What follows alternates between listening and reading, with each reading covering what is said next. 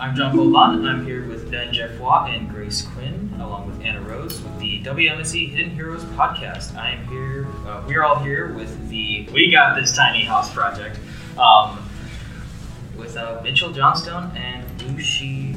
Yeah, how are you guys doing today? I'm a bit tired, but other than that, I am ready to go. It's one of those days, yeah. So, can you tell us a little bit about your group? Maybe what it is you guys do, or what you've been working on? So this all comes from Andre Lee Ellis and his We Got This garden, and he just gave us the task to design this tiny house to fit in the garden, which also has 2 bathrooms, a place to sleep, a little kitchen, a place to shower and do laundry, and like just some place to charge your phone, running electricity and water. Yeah, so that's just kind of what we've been doing. To give some context to that, the We Got This garden is on the corner of 9th and Ring. It was in the worst zip code in all of America. In fact, it was regarded as like the worst place for a black man to live. And so Andre then decided that he wanted to do something about it, and he made this garden for people, for young men in the neighborhood to come and offer community service. And so throughout the years, the community has grown kind of around the project, and the project has grown with the community. But then, as Lucy was kind of touching on, there was a lack of some facilities.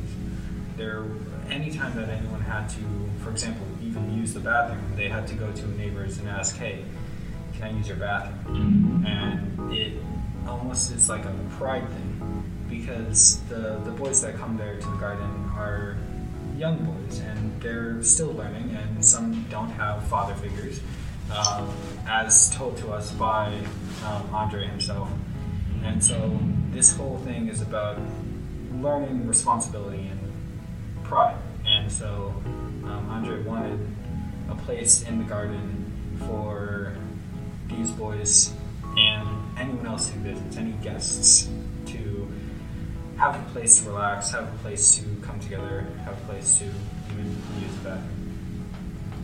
It's a very respectable community focus you guys have. That's really, really cool, really important. This seems like a very broad and big project you guys are undertaking here. It's not just you guys, right? So kind of what aspect of the project have you guys been working on? We really started with almost nothing, I'd say. We were given the idea, and then we were going to try and follow it from the ground up all the way through. The first task of that, obviously, was going to be the architecture of that actual house, because they knew what they wanted. They knew that they wanted the bathrooms, the restrooms, that they wanted all of that stuff that we were talking about before, but they didn't know how to actually put that all together. So they put us in charge of that.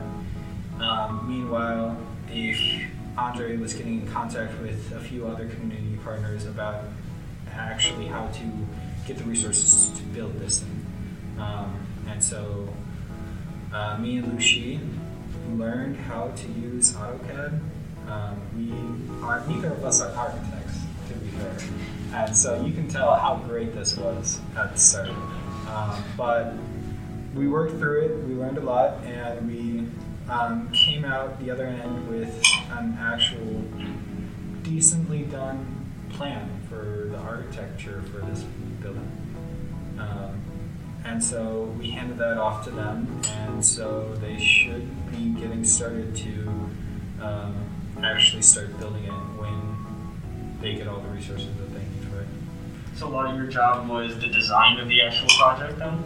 So what inspirations and concepts did you try to express with your design? We just kind of like try to minimize everything.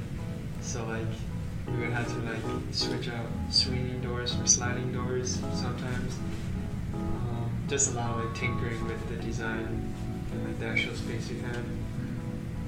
as we said, we're not architects, so Bridget, who is the teacher support, helped us in some of the items of like what is the best angle for some of the windows or how to best orient the house in general, and gave us a lot of guidelines on like the actual like architecture rules. But otherwise, a lot of the inspiration for what the house was going to look like came from Andre himself, because Andre is a very visionary man. Once he has an idea, he wants to stick with that idea, and he is driven by that idea until it finishes. And so whenever we talked to him about this, he would go on length about how wonderful this was going to be, and he explained a lot of the details about it, about how he wanted like someone to walk in and then the wallpaper be like rose colored and then it smelled like roses, and you go in and you see like a mural painted by someone and you've got gold faucets and a gold toilet, and it's like everything that you could possibly think of. Andre had already thought of this. And so a lot of the design choices that you were talking about, we tried to fit what Andre was kind of envisioning of this like perfect house into these small confines that we were given in terms of the requirements. So, fun time. So are you aware of when exactly this project's supposed to be built? Is that something you guys have been clued in on, or is that a little bit more to the bigger up guys? He asked Andre about this. He said like maybe like next fall, hopefully by next summer. Like not this one, but the next summer. He's hoping it'll be up and running. Sure, that's great. So you said that either of you guys are architects. What kind of clued you in or made you guys want to be part of this particular project? I guess like it's just like freedom to create and just like design the house. Plus like I was in like carpentry classes before, and it's just like fun to build stuff. So that's what I wanted to do. Yeah, in a similar vein, I am a very hands-on person. I enjoy working on something and getting my hands dirty sometimes if need be. And so this project felt like something that I could do some actual work towards, of build a house, let's say. And while we didn't get to actually use our carpentry skills or welding skills or whatever, it was a good project nonetheless. It was just, it helped us get in tune with the community that we had no idea of. And so, aside from wanting to get that hands-on, it seemed like it was a necessity in the community that wasn't there. And so it was, for me at least, it was like, I feel like this would be useful to the community, and that's why I wanted to do it. Where do you guys think that this project will take off to next? So say like at the end of the year, you guys have worked on this design for this tiny house in the community. Where do you think the next steps would be for this project after you guys have finished your time with the honors program? Andre, as I said, was a very visionary man, and so he knows a lot of people, and he was talking about how he wants this kind of a project to be spread across the country, for like coast to coast, that people will come here from all the way from California just to take a rest in this tiny house. And so he wanted this project to be kind of a light for the rest of the country in terms of, you can do this. If we could do this, you can do this. Andre gave the idea of like, can we modularize this? Can we like produce more of these across like or in other gardens, other areas that need a place to go, like kind of like a sense of hope and dignity, and like how to bring people out of those areas and help them.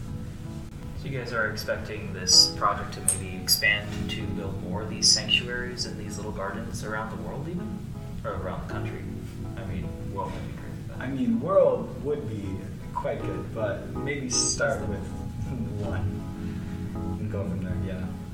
All right. Well, thank you guys for coming out here today. I'm John Balbun here with Ben Jeffois, Grace Quinn, and we are interviewing Mitchell Johnstone and Lucy Zhang. Thank you guys for coming out and meeting with us today. It's very, very great to talk with you guys here about the Tiny House Project. Yeah, always good to talk. So, Thanks, guys. Thanks for having us. Of course. Thank you.